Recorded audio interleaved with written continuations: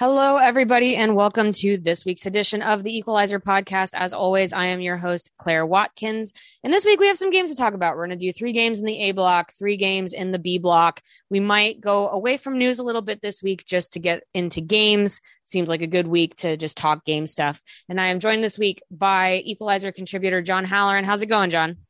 I'm good. How are you? Not too bad. So a lot of action this week. We have one international friendly by the U.S. to sort of clean up on. You can talk a little bit about your perception of those couple games, and then we'll just talk NWSL stuff. So to begin, this we kind of just missed, right? So the podcast drops on Tuesdays. This happened on last Tuesday evening. The U.S. had another blowout game against Paraguay. 5 goals in the first half, 3 goals in the second. This was the big homecoming for Rose Lavelle, big crowd. Everyone had a great time. To run down the goal scorers in this one, Rose Lavelle, Sophia Smith, Alex Morgan scored 3. Alex Morgan hat trick, 2 goals by Katarina Macario, and a goal by Carly Lloyd. I'll just open this up to you, John, more holistically, since haven't talked to you since this international break. Not a lot to say about the game itself, right? We've gone into detail about how this stuff is mostly exhibition. There's not a lot to be taken away from this other than just it's a money-making opportunity. It's goodwill towards fans. Live fans get to go see the team. That's all lovely. But maybe my question is, were there any performances that stuck out to you of players who were not at the Tokyo Olympics, perhaps? You know, I don't think that anyone in good conscience can put any value on any of the performances. And I don't mean to be to rain on anyone's parade, but when the game's 3-0 inside of 5 minutes, if Vlatko Andonovski learned anything from this past week, it was done in the training sessions, not the games. Right. The one thing I will say, and this is obviously people can check me on this, a little bit of a homer statement, but I do think that it's significant that Pugh started both games just in terms of fitness. I think that one of the things you can learn maybe from the game states in these sort of blowout friendlies is how ready a player is to do full 90s back to back. They talk a lot about that, especially in a US environment. So the fact that Mallory Pugh was able, I think, she played for long stretches of the first game, played for long stretches of the second game. That's a big turnaround. I mean, she went on to play 90 or almost 90 minutes in the game this weekend. And so I think that maybe one of my main takeaways, and again, I'm a little bit closer to it. We are, since we're in Chicago, but for that player, it at least felt like what we did see, and we can kind of joke about this, and I did on another podcast that I do, which is that the Red Stars were leaned on a little bit heavily in the second game to fill out that 11. And Pugh being able to do that is a turnaround from what she's been able to do in the past. So I guess maybe that's my big positive from the second game. I think that's fair. Yeah. Because one of the things that she talked about, that Rory talked about, that we were wondering when she came to Chicago was, could she stay healthy? Would she stay healthy? And they obviously had some success turning Morgan Gautrat around 2 years ago, finally getting her to the first time or first stretch of fitness for probably 3 years.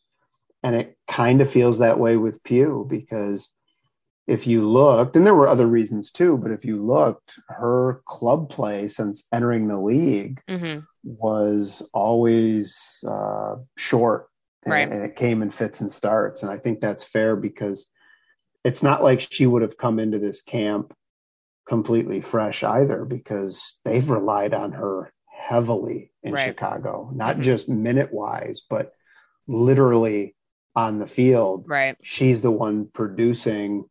She's their probably attack generator. 60-70% of their offense and offensive chances. So for her to be able to do that and play minutes and then come back and do again, like you mentioned, she came back, she almost played 90 again at the club level this weekend. I think that's fair to point that out as a positive. Yeah. And I think, you talk about other general positives, a player that had issues with that literally when she was Pugh's teammate is Rose Lavelle. She had a very good game. I'm not really going to, sing the praises of Rose Lavelle against Paraguay. We know that she's a very good player.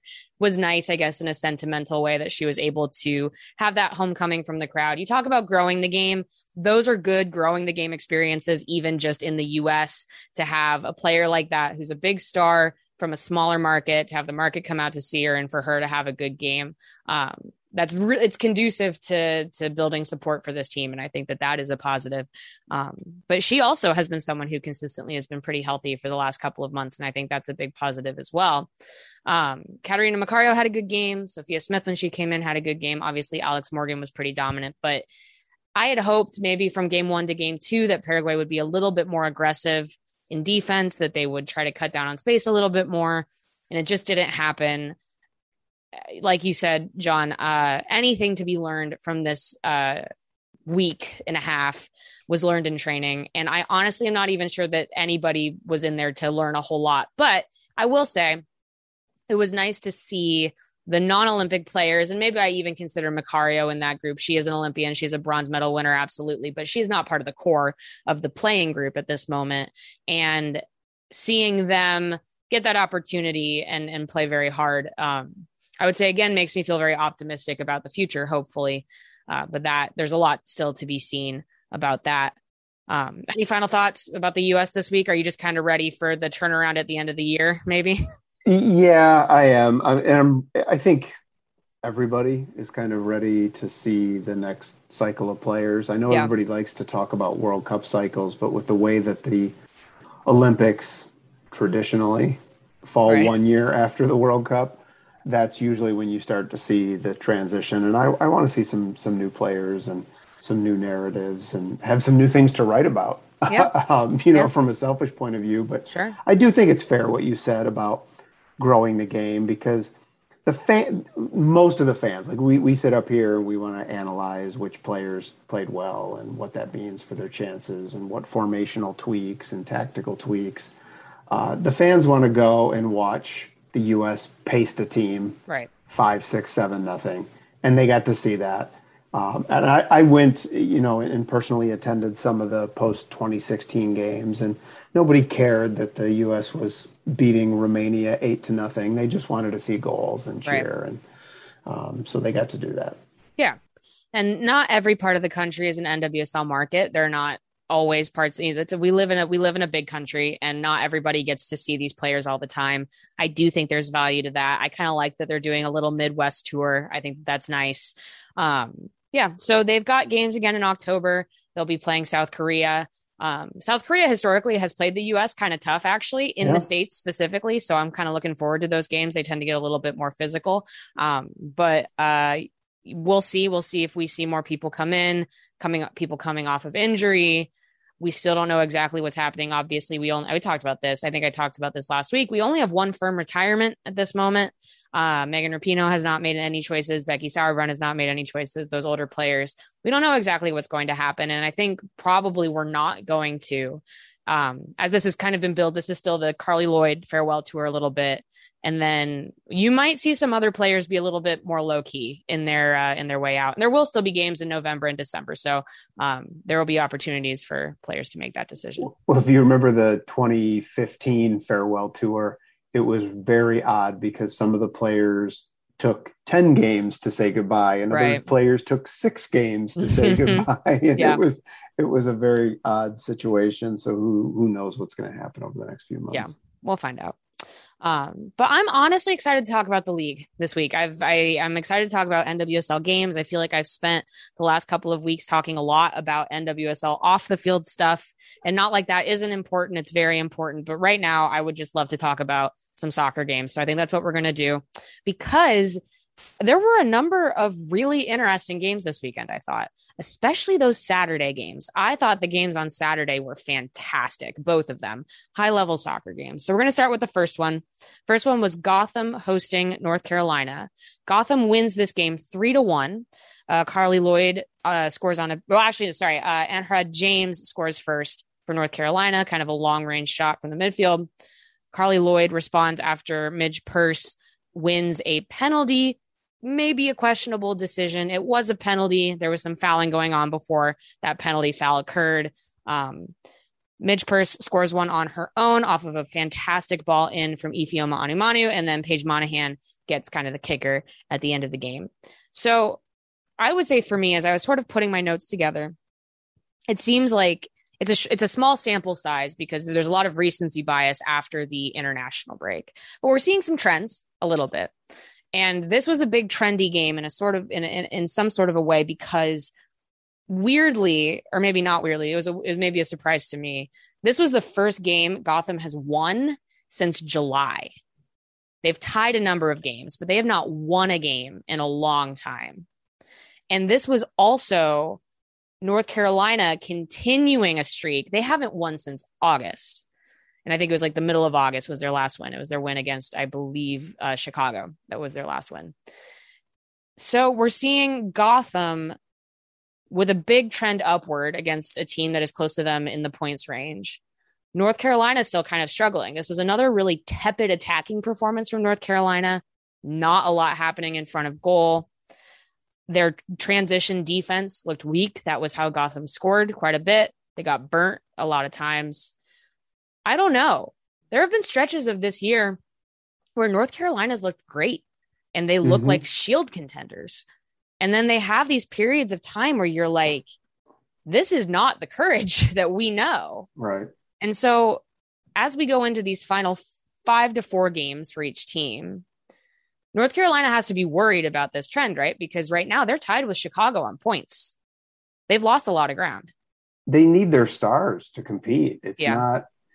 They didn't have Debinha. They didn't have Sam Mewis. Yeah, exactly. And that, it's one thing if you don't have Debinha and Sam Mewis, but you still have Crystal Dunn on the team, or you can still bring McCall Zerboni into the game, and you've still got Dahlkemper back there anchoring the back line with Erceg.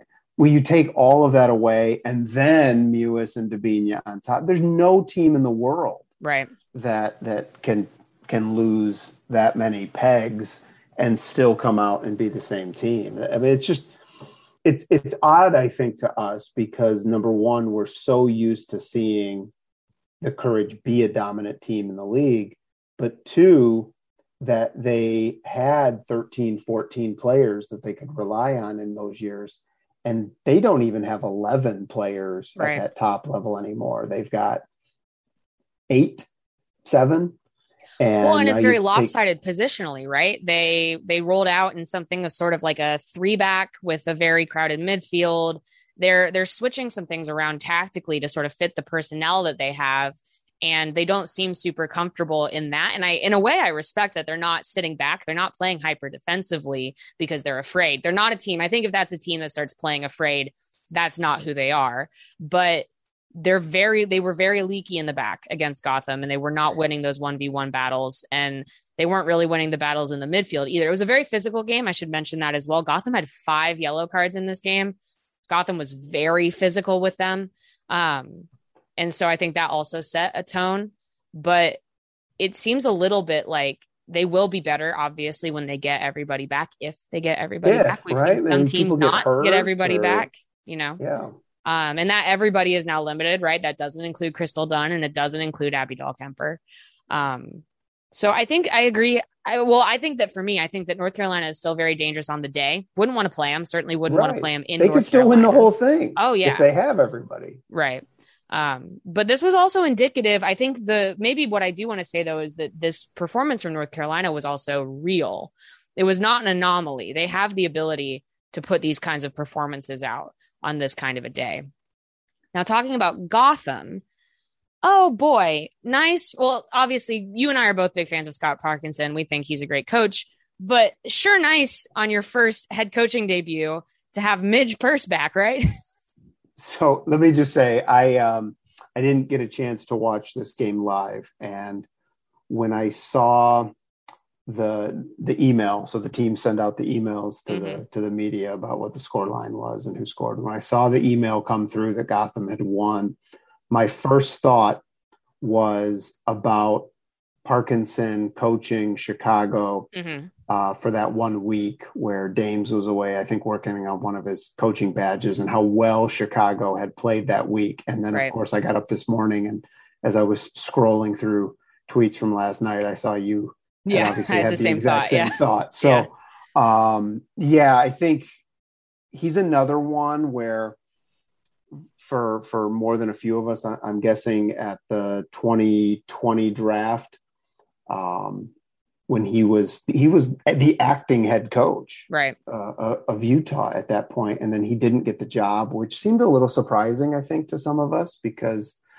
his relationship with Laura Harvey had been really good, and people seem to have a good of opinion of him. So I think he's getting his shot, and he seems incredibly excited about it. If you look at his Twitter feed, he seems to be very much enjoying it. And I think this is a team that's crying out for some stability. Right.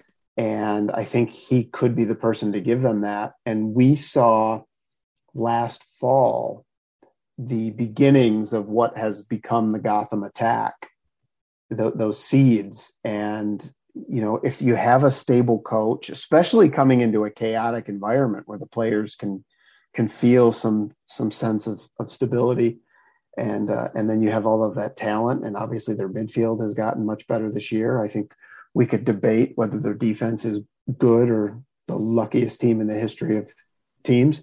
But I think they are poised to have a really good run in the final quarter of the season. Yeah, I agree. Right. Having Purse back, I think, was big. I think Ifeoma Animanu has even exceeded expectations in the last couple of weeks, even when she was working off a deficit. And like I said, Gotham hadn't won in a long time, but she was the player who was trying to keep them in it. I think they're getting better at working Carly Lloyd back in. I still don't always feel like that front line is on the exact same page when she's up top. But yeah, and it seems like, right, some stability, some very basic, solid ideas. They're not experimenting with a 3-back. They're not making changes. They're sort of sticking with what they're good at, and they're letting their players play. And I think that is also something that, for a team like Gotham, which seems like they thrive when they're having fun, just kind of letting them play to their strengths, I think, is the best thing you can do, right? You let Allie Long distribute from that 6 role. You play things out to the wings. You let your runners run 1v1 battles. You'll win them as often as you lose them, and you go from there. And so I think that's what we saw from Gotham. And if they can play like that every time, I think you will see something more conducive to wins rather than what we saw sometimes, which was maybe a team overthinking it. So very big win for Gotham, not even just in points, but again, against sort of a playoff rival. That's good tape for them to see how they can beat teams. And I think that that was a good game. And I mean, I will say that, you know, again, you can argue the PK, you can argue maybe some of the officiating decisions, but I don't think you can watch that match or even sort of look at the stats and think that Gotham did not outplay North Carolina, because they did. The second game on Saturday was what I think that was the best. I was there. That was the best game that I've seen in person all year, I think, between Chicago and Portland. So this was a big one emotionally, I think, for the Red Stars, but also, you know, just talking about the history of it. That was their first regular season win over Portland since 2013. They did beat Portland in the semifinal in 2019, but this was the first time in the regular season in a very long time. It was a big 3 points for Chicago to kind of stay in place with what everybody else is doing, especially with the Gotham win and some of the wins we'll talk about that happened on Sunday. But this match, I think, was also significant for Chicago because by my estimation, that was the best they've played all year. And if there's one thing that I have learned watching this Red Stars season is there's room in a regular season to look kind of lost. And this is probably also true. You can maybe say for OL Reign, right? It's not about how poor those losses look. It's about consolidating the damage and moving forward and learning from it. And I think if you have to give kudos to the Red Stars, I think that is what it has to be, is that obviously this was a parallel to their 5-0 loss at the beginning of the regular season against Portland. They learned from that in a number of different ways. They kind of figured out the way that they want to play, and they were able to take it to the Thorns. Now, I will concede, you know, obviously, Portland was not at full strength in this game. They did not have Lindsey Horan. They did not have Rocky Rodriguez until the second half. She had been playing with Costa Rica in the international break. They did not have Sophia Smith start because she had been playing with the U.S. So not Portland's best starting 11. But to be fair, Chicago hasn't played with their best starting 11 all year. So I think if you look at that, there's a lot for Chicago to be really happy about and maybe think like, oh, maybe we can make some waves in the postseason this year, you know? I thought you mentioned the 2019 semifinal. That was the feeling that I had watching that game. It seemed competitive. I think you saw two teams that really both wanted to win that game. I will also tell you that this seemed to be a very typical Chicago game early on because they were utterly dominating through the first 20 minutes. And then they went yeah, down 1-0. Yeah, and you're like, okay, here they go. I wanted to make sure, I checked my bias a little bit. But when I looked at the halftime stats, Chicago was winning the shots on goal battle 6-1. Yeah. And I think they ended at 8-3. And was probably lucky to be tied because, you obviously have to put the ball in the back of the net when you get chances, but Bixby just gifted them that chance to equalize. And no disrespect to what Chicago did in the second half, because their second goal was very nicely worked, but they had dominated the game and hadn't scored on any of the chances that they were creating up through that point. And it just felt very much like a Chicago 2021 performance. Right. And maybe that's, you can look at it like as a positive and also as a less positive, because I think that what we've heard from that team is, they've been unlucky, but their performances have been fine. Right. And so maybe that's true, but it also means that, those tendencies, I've talked about this before, these tendencies create a small margin for error. And so the bounces worked in their favor this time. You talk about the first goal that they scored, which was a bit of a spill by Bella Bixby, which is not something that she does often. Their second goal was very good. They were probably, lucky is the wrong word. They had to work very hard not to concede at the end of the game. I think for the first time this year, you mentioned this being the best performance, and I'm, just kind of running through it in my head. I mean, they had a really good performance early on against North Carolina, and then one against, I think, Washington, which was really good. But the one note that I had written during this game was that Chicago finally looked to be the sum of its parts. Right. There's a lot of talent on that team, but this year there's been a lot of disjointed performances. Right. I thought they finally started to put those pieces together. Yeah. And again, to sort of talk about Portland's game, it was an interesting Portland performance in that they have not, if you think about who Portland is, and it's like they have 3 shots on goal and 2 goals, or they have 5 shots on goal and they score 3. So these kinds of these maximum XG chances that go in despite the fact that they are not shooting all the time. That actually hasn't really been their MO as much this year. They are shooting more. They're just trying to generate more attack, while also, scoring as many as they possibly can. And that Sinclair goal that they scored first was very nicely worked. It was a very nice shot from her. Crystal Dunn, it was a beautiful cutback from Crystal Dunn to open her teammate up. And I thought Dunn had as strong a game as she possibly could, though Chicago did plan for her specifically. I think they had Sarah Woldmo on her all night. But I think the thing that Chicago talked about after the match was over is they talked about, and this is like a good thing and a bad thing about the Red Stars, is that they have compiled, like you said, this starting 11 that through just sheer force of hours of sort of working on this is beginning to see the results of honestly just creating like teamwork and cohesion and working together. But they do not have or have not been utilizing the strongest bench in the league right now. Yeah. And not a lot of analysis on that other than just that's how they've been playing. They rely on their starting 11 a lot. And so one of the things they've been working on is cutting down on the mistakes in the starting 11 with the understanding that the game is really on them to close out. And so I think that they were very proud of the way they did that with the 2-1 win. It was a good performance by Chicago. They should be very happy with it. I think I liked watching it. It felt, again, like a very competitive game. I thought that both teams were finding their teammates pretty well.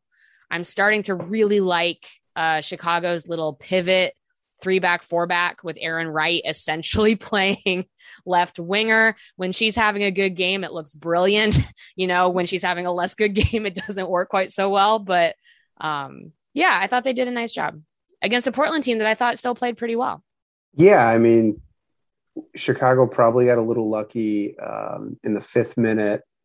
Pugh had given the ball away to Sinclair. Sinclair laid it into Weaver, who for some reason just didn't pull the trigger. I don't know what happened on that sequence. And then Chicago had 2 cleanups that Portland could have scored on too. There was one that a corner kick that Gautrat, I think, put off the line.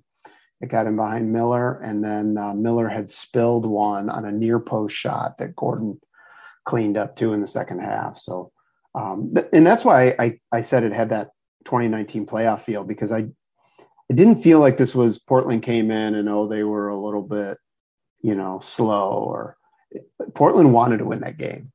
And I think that makes it more impressive from Chicago's point of view. Yep. And it just goes to show, we'll talk a little bit about the table at the end of the episode, but it just does go to show how tight things are, which was, I was a little bit down on Chicago going into the international break. I didn't super love their games played and their points per game. It seemed like they were in perhaps a precarious position. And they had turned this into a little bit more of a must win, especially not getting a full 3 points against Houston. But winning this one, they look a lot better. Things look a lot better for them, just even in the playoff outlook. And so if you want to give just the most basic kudos to a team, you won your must win, and you won the one that maybe people didn't think would become the game that you would get the 3 points from, but you got the points, and that helps you out a lot. And so they're currently sitting in 4th. Portland are still in 1st. They have a 3-point lead at this point against OL Reign, which the Reign we will talk about in segment 2, creeping up on them a little bit. I don't know if this puts Portland's Shield hopes in any danger, but they do have one more game against the Reign. So we will see what happens with that particular match. It's exciting. I think the fact that it's like we've got it's a little bit like Premier League style. We have both the league trophy and relegation, if you call that, with the 4 teams not making playoffs. Those lines are still very blurry. And I think that's nice. You have some questions at the top and some questions at the bottom. Portland will be very excited to get Lindsey Horan back, I'm sure. So that was all for day one. Maybe the one thing I do want to close out with real quick, because I was at the Chicago Portland game and I saw this, and I do want to go, this is maybe the one off the field thing that I do want to mention, is the No More Side Hustles t-shirt campaign. The NWSL Players Association has kind of ramped up their messaging a little bit. They have a contract now messaging. They have released t-shirts that say No More Side Hustles. You can get those from Breaking Tea. They described this, and they sent a press release out to a lot of people when they announced this. And they used the wording that they said that the CBA negotiations are entering their final phase so again, just some language that maybe indicates that the Players Association felt like it was in their best interest to book up a little bit, sort of the public conversation around the CBA negotiations. So I did want to acknowledge that. Chicago and Portland both wore No More Side Hustles t-shirts. I believe some other teams this weekend did as well. I don't know if you have any thoughts, John, about sort of what you've seen from the PA this week. No, I think it's interesting to see them wearing the t-shirts during the warm up. It's almost kind of taken a page from what the U.S. women have done on occasion when they have felt a need to amplify their message. Usually that means when things spill out into the public forum, that maybe means that things behind closed doors are not moving as quickly as one party or both parties would like. We'll see. We'll probably get more information about that as it goes on. I would expect more. Usually when this stuff, again, enters the public forum, you start getting more information instead of less. So we will see. It was cool to see, though. I definitely think that it's interesting to see the league in its first CBA negotiation and some pretty powerful union backing going on from both the fan base and the players. I think that's important. So that was Saturday. We will talk about Sunday's game in part 2. So stick around. We'll be right back. Welcome back to this week's edition of the Equalizer podcast. I am your host, Claire Watkins. This week, I am joined by John Halloran. Real quick, I'm going to ask the thing I always ask. Please give us a 5-star review. Give us a rating. It helps people find us, especially as we get into the home stretch of the NWSL season. We're doing our best here to bring as much good content to you as we possibly can. And we're a little independent podcast here doing our very best. So if you give us a rating and a review, it helps people find us. And we appreciate it. So let's talk Sunday. Sunday had one pretty close game that I would say probably wasn't that great. and 2 not close games. I don't know. I didn't think Sunday's games were as good, John. I'm sorry. We'll start with the first game of the day. Louisville hosting Houston. Houston wins this 4-0 on goals from Bri Vasali, Christy Mewis, Katie Naughton, and Nichelle Prince. Disastrous defending from Louisville in this one. Just really, really poor. Yeah, I think every person on that back line needs to make sure that Bedos's coffee is taken care of before training. It was bad. It was, it was funny because, I think you were probably one of the only people to call out the giveaway on the first one, because I don't think it was egregious. They gave it away. I thought the recovery from the giveaway was worse than the actual giveaway itself. Near the middle third. Right. And Vasali had to do something to finish that. She had a nice step over. She beats her defender. She fires it in. Yeah. Okay. Sure. Hey, great. Yeah. That second one was so bad. And then it just never got better. Right. They couldn't clear the corner kick, which I think Naughton is the one that she put away. And that ball was bouncing around at chest level for a good 6 seconds, and nobody could even get a foot on it. It was not a high level of soccer playing, to be completely honest. They had a bad day, and they were missing a couple of people on their back line. Yes. Yeah. Out of injury. And the people who they normally have on their back line are fairly new, and so you just set up to fail from the get-go, which is too bad, because as we've said multiple times, Louisville usually puts up a good fight. Right. And they just were so outclassed today. Well, let me ask you this, though. And I know that I have to check myself with this sometimes. I am someone who always has to check. Maybe bias is too strong of a word, but I know that the way I take away a game can sometimes be influenced about what I know about sort of the team's larger arc of their season. So you can tell me, John, if you agree with this. Do you think that a performance like that one, which was a particularly rough day for them, and they haven't been immune to that all season, but they don't have a coach, and the roster that they've put together was a very particular vision by the coach that they no longer have. Yeah. And so I think, at this point, Louisville, this is all just about collecting data to get better for next year at this point. Can you do that, though, if you don't have anybody really in charge of seeing that vision out? I think that's a tough situation. And it was funny you say that, because I did hear them talking about that during the Washington broadcast as well, which is a team that's stacked with talent. Right. And if you don't know who your coach is, it makes it so difficult to know how you're going to proceed. We just talked about the situation in Utah where we all kind of thought that Scott Parkinson was going to get the job as the acting head coach, and then didn't, and they went in a different direction. And so you have all of these teams. It's a side effect of all of the coaching changes that we've had this year, is that you have these teams that can't have a 2-year vision or even maybe a 6-month vision, because you've got these interim coaches in there. And you're absolutely right. This team was set up in a unique way, is a nice way of saying it, right from the expansion draft. And the person who set it up that way is no longer there. Right. And so that, for me, I would say that is the toughest part of this for me for Louisville, because like I said, I know, at least for me watching, you can shake losses off. It's the team's first year. There's all of that. You build back better. They already won a trophy this year. They won that Women's Cup trophy. You try to move on. You try to build back, what you can do for next year. But if you don't have anybody, and I'm not saying there's nobody in charge, but there's no head coach in charge. And we saw that maybe in the first half of the Washington game as well, where it felt a little bit like even that team didn't know exactly what the vision was. I think it's tough. I feel for Louisville's players right now, because they probably have to feel a little bit like they don't know exactly what's going to happen. And I really empathize with them. On the flip side, Houston.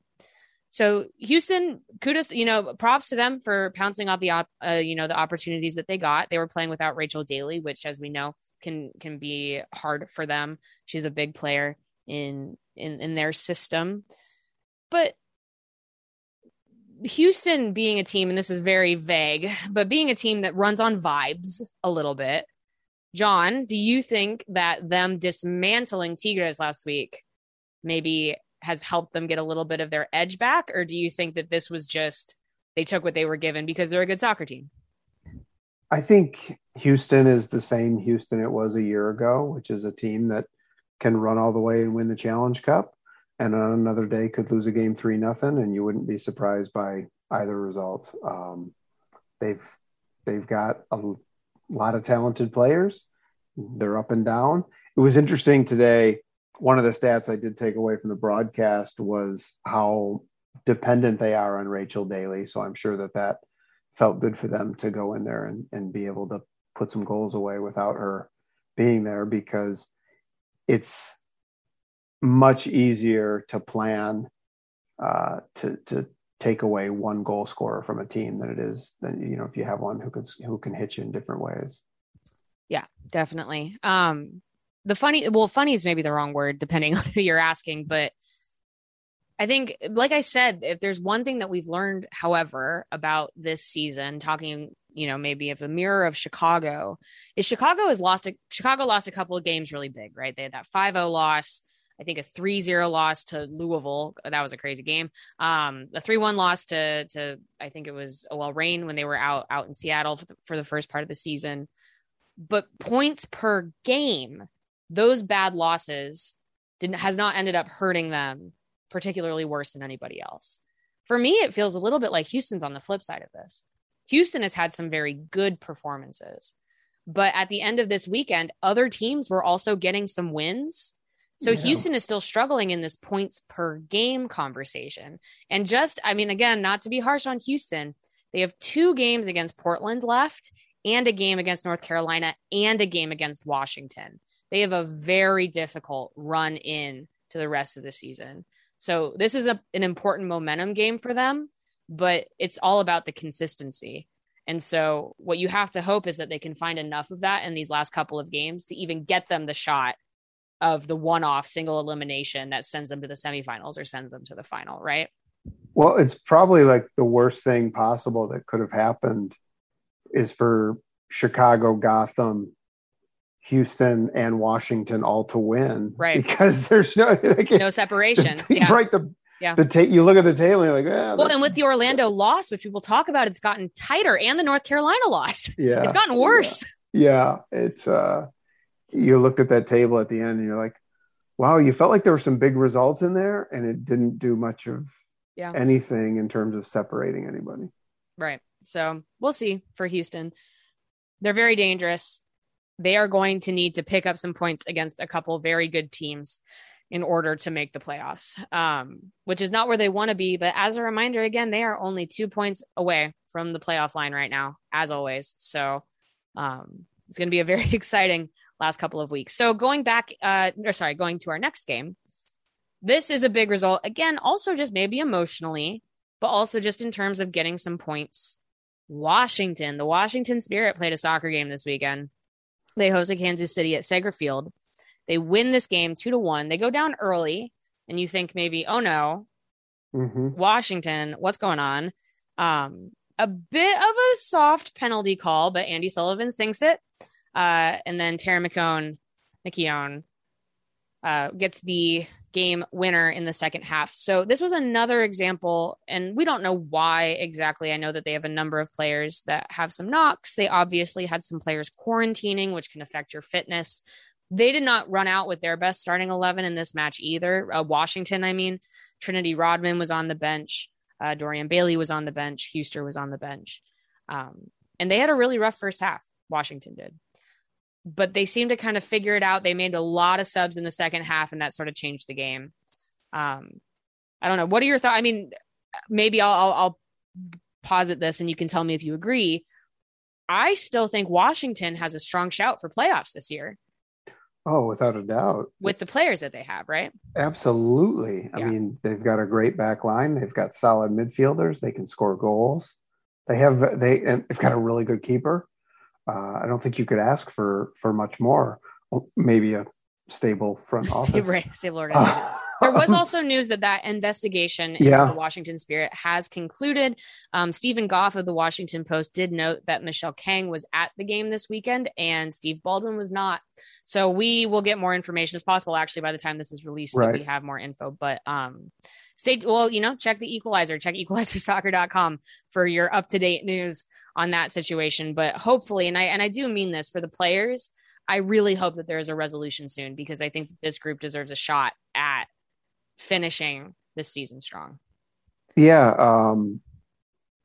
That there was, I think it was Sullivan during the U.S. camp made some sort of joke, which tonight she called them shenanigans. She said it was nice to get a win after all of the shenanigans that had been going on. They were referring to the U.S. camp as a less controversial or less stressful environment. Yeah, that's what it was. And it was like that says something about what's been going on there. Yeah, absolutely. Okay, so flipping it over to Kansas City. Now we know that Kansas City again is in data collecting mode. They're not going to the playoffs. They haven't officially been mathematically eliminated, or maybe they even have been mathematically eliminated, but it's not happening this year. They're tinkering a little bit with where they're playing people. They had Haley Mace at center back, which is an interesting choice. I think, especially just based on what we saw even from her in North Carolina earlier this year. She is a player that the more attacking she gets, the more effective she gets. They played her at the 6 sometimes in North Carolina, and it did not go very well. And then they slotted her into the 10, and she did great. So I think that I don't know exactly where the logic behind that came from Kansas City. Kansas City also loaned Michelle Vasconcelos out for the rest of the season. So that's a player that is not getting any more time with them for the rest of the year. Kate Del Fava is also, she was not in the 18 at all this week. We saw a couple of healthy scratches this week, actually. Simone Charlie was a healthy scratch. Jennifer Cujo was a healthy scratch. Interesting roster things occurring, I think, as people are sort of figuring out what happens next. But Kansas City had a really good start. And they took advantage. Incredible. Yeah. And they took advantage of, it was a beautiful, beautiful shot by Darian Jenkins. But they really faded in the second half. And I don't know if that is just Washington playing better or what exactly, but as we look for positive trends for Kansas City, I'm not sure this game actually was won. And so maybe I'll put this to you, John. Managers. We've seen the issues this week of not really having a head coach. We saw it with Louisville. I do think we saw it in the first half of this Washington game. I think that Washington's identity, they're still kind of refiguring out who they are in the wake of their head coach being removed. But it seems also like Hugh Williams is moving things around a lot and not really sticking with any sort of set thing to build off of. I don't know, John, what's your thought on Hugh Williams as the manager of this? What would you maybe like to see?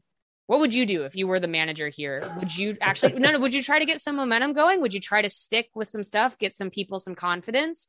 Or would you really just be like, we're trying something new every game? I think it depends on whether or not he has the answers he needs. Because right now, to me, it would seem that he doesn't. That he's still trying to decide. Again, this is assuming he's around. But if he wants to stay around and if the ownership wants to keep him around, then at this point, I'm trying to figure out who are the players I'm going to keep and who are the players that I might be looking to move. Yeah. Or waive or whatever. I thought that they probably could have been up 4-0 at the half. Yeah. And it was 1-1. And part of that is the PK, which you mentioned. And part of that's just poor finishing. Mm-hmm. They did not do well. And then Bledsoe, I think, saved 2 of the 4 really good chances. Very, very good keeper. One went over the net, and then Jenkins scored the other one. So, they had 4 really good chances. I thought they dominated the first half. Mm-hmm.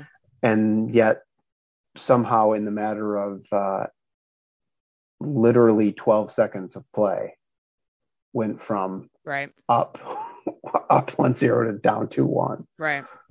Because that penalty was the last kick of the first half, and then they gave it up right off the kickoff in the second half. So, I thought that whatever they were trying today was working, at least through 45 minutes or 44 minutes. The Mace thing, I think, is interesting to me because this is not just a North Carolina and Kansas City thing. Jill Ellis moved Haley Mace all over the pitch when she was for the U.S. Mace played multiple positions at UCLA in her college days.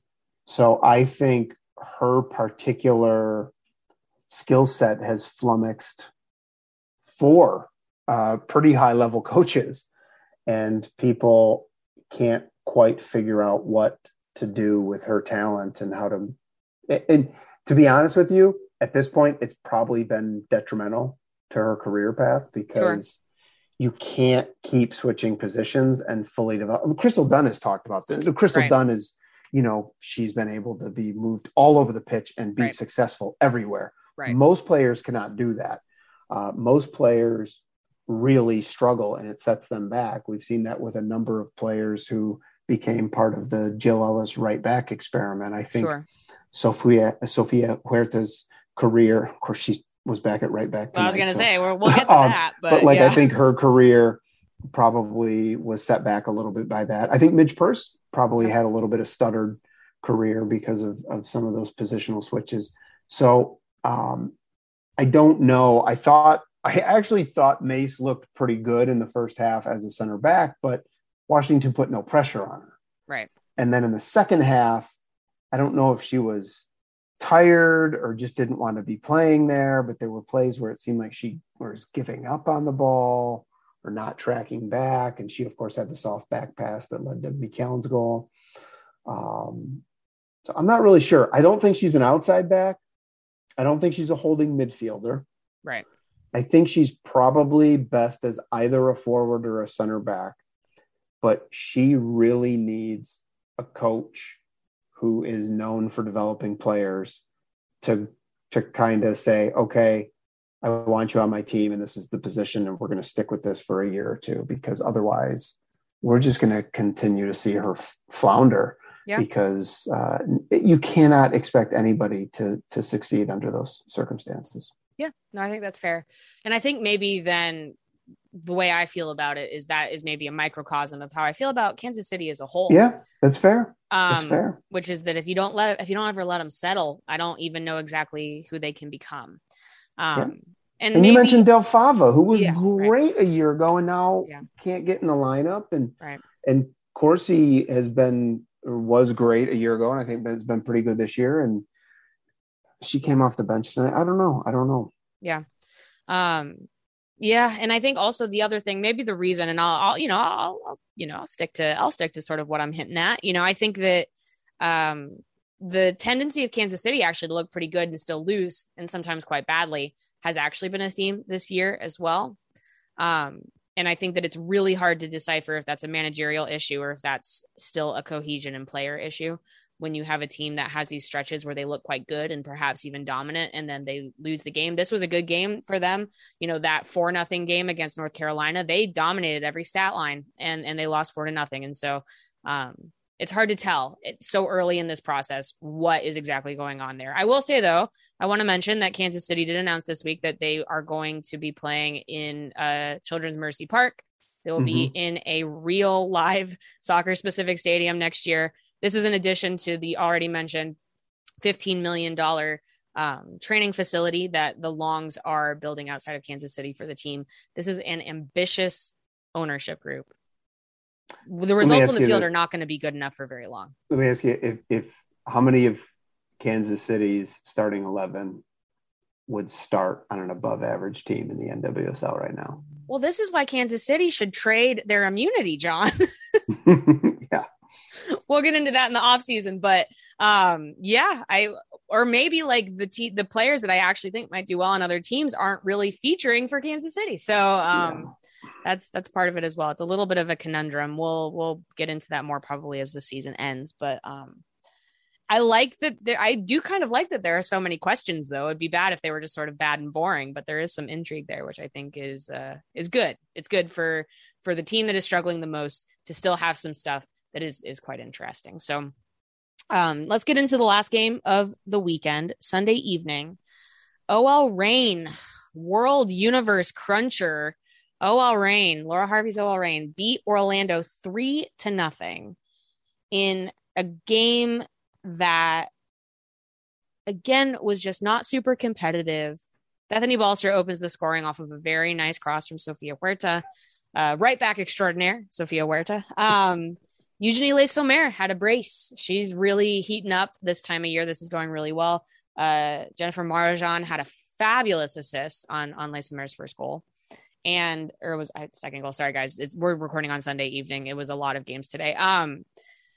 So talk about trends a little bit. I think obviously we've seen OL Reign get very hot recently. Kind of funny. I did tweet this, I think they got a manager that put everyone in the right place and kind of let them play and it's going really well. And they just have gotten used to each other a little bit more. It helps that Bethany Balcer is having a very good follow-up season to her Rookie of the Year season. What a player that is. That's an amazing story. Just how well she's been, even just in year 2, is really exceptional. Orlando is interesting because they are struggling to get wins right now. Or they went through this period in the middle of the season where they could not buy a win. There was like a 5-game stretch where they couldn't get a win. But I would say maybe this game opened up maybe to me, because I would say 3 weeks ago, I said, oh yeah, of course Orlando's going to be in the playoffs. They're one of the top 4. Everyone else is fighting for 5th and 6th.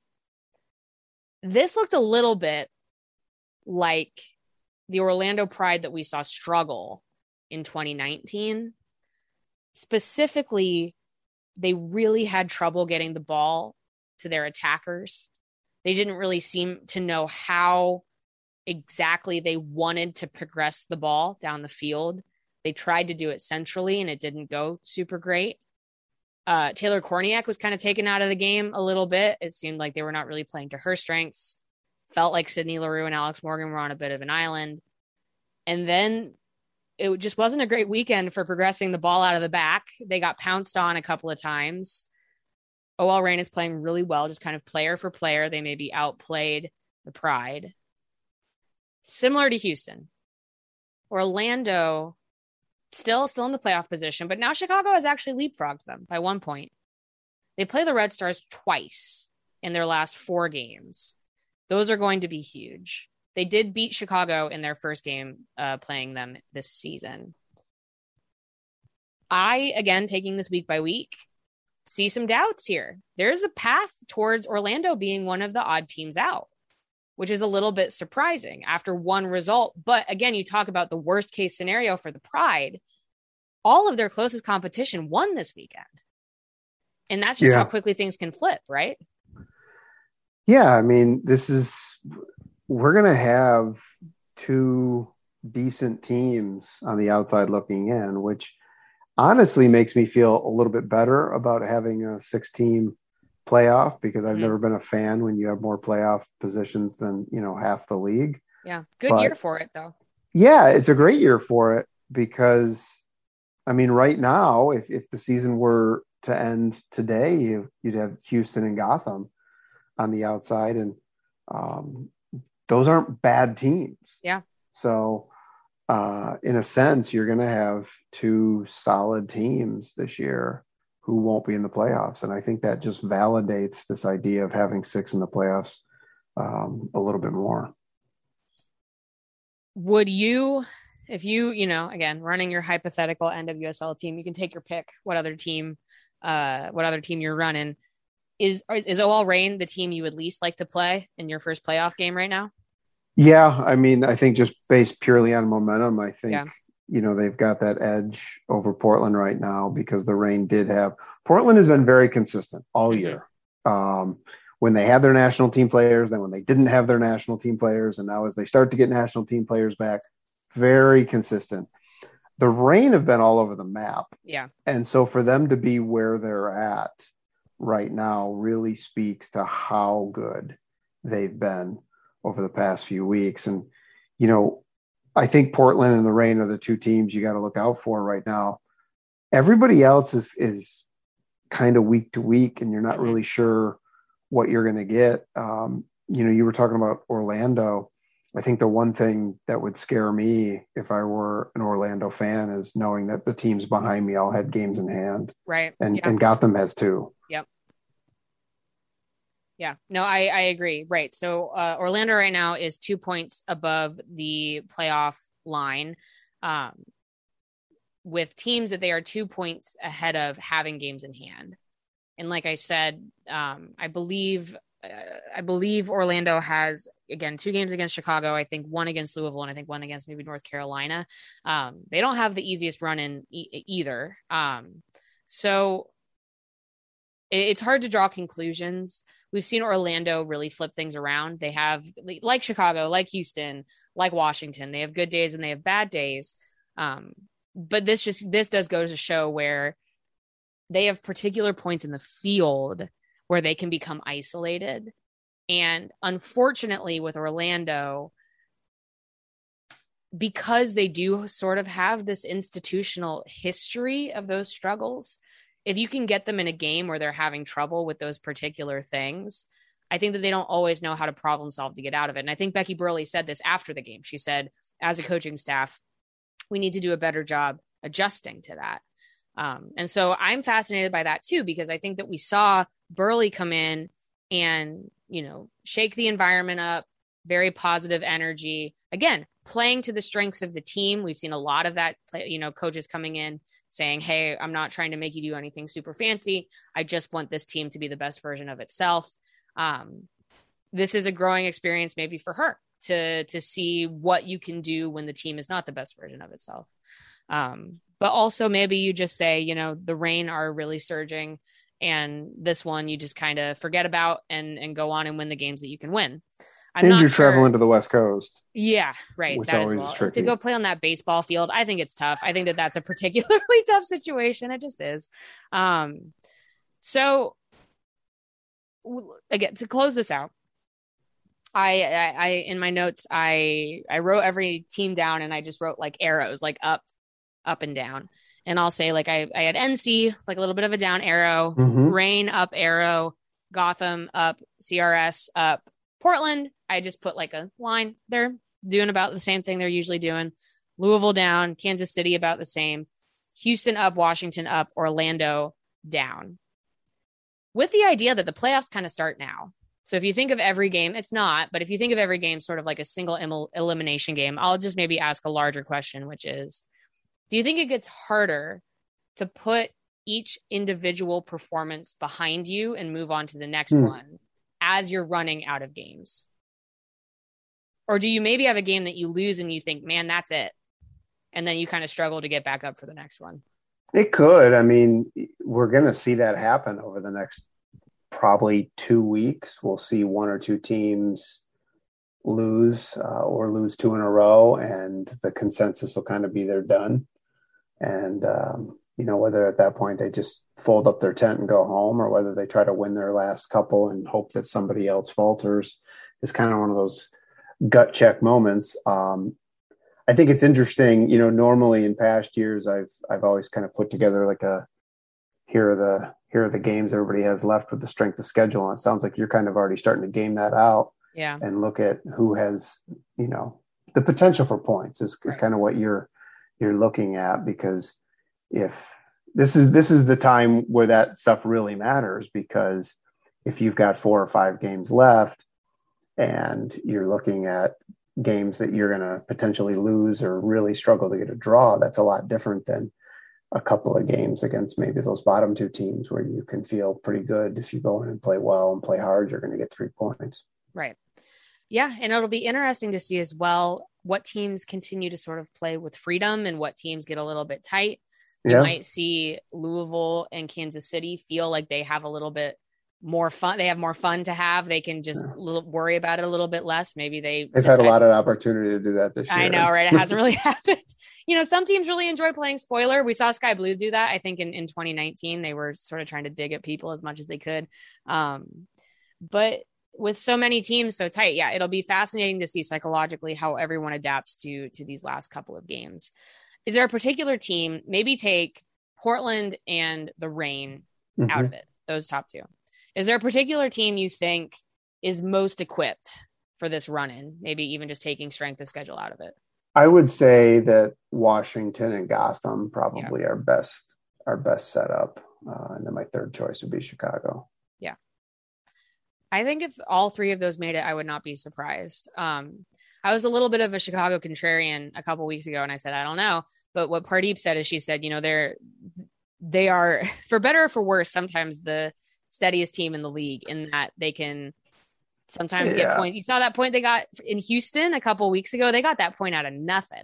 And if you can get a couple of those, I don't know, and I was talking to somebody at another NWSL club and who works for one of the teams. And they said, it seems like Rory just doesn't care about the first half to 2/3 of the season. Well, he'll tell you that to your face. Right. But it always feels like it's a little bit of, right. I don't know what the podcast appropriate word is, but baloney. Right. Yeah. When he says it, but yeah, it just, it was kind of like, oh, well, we lost this one.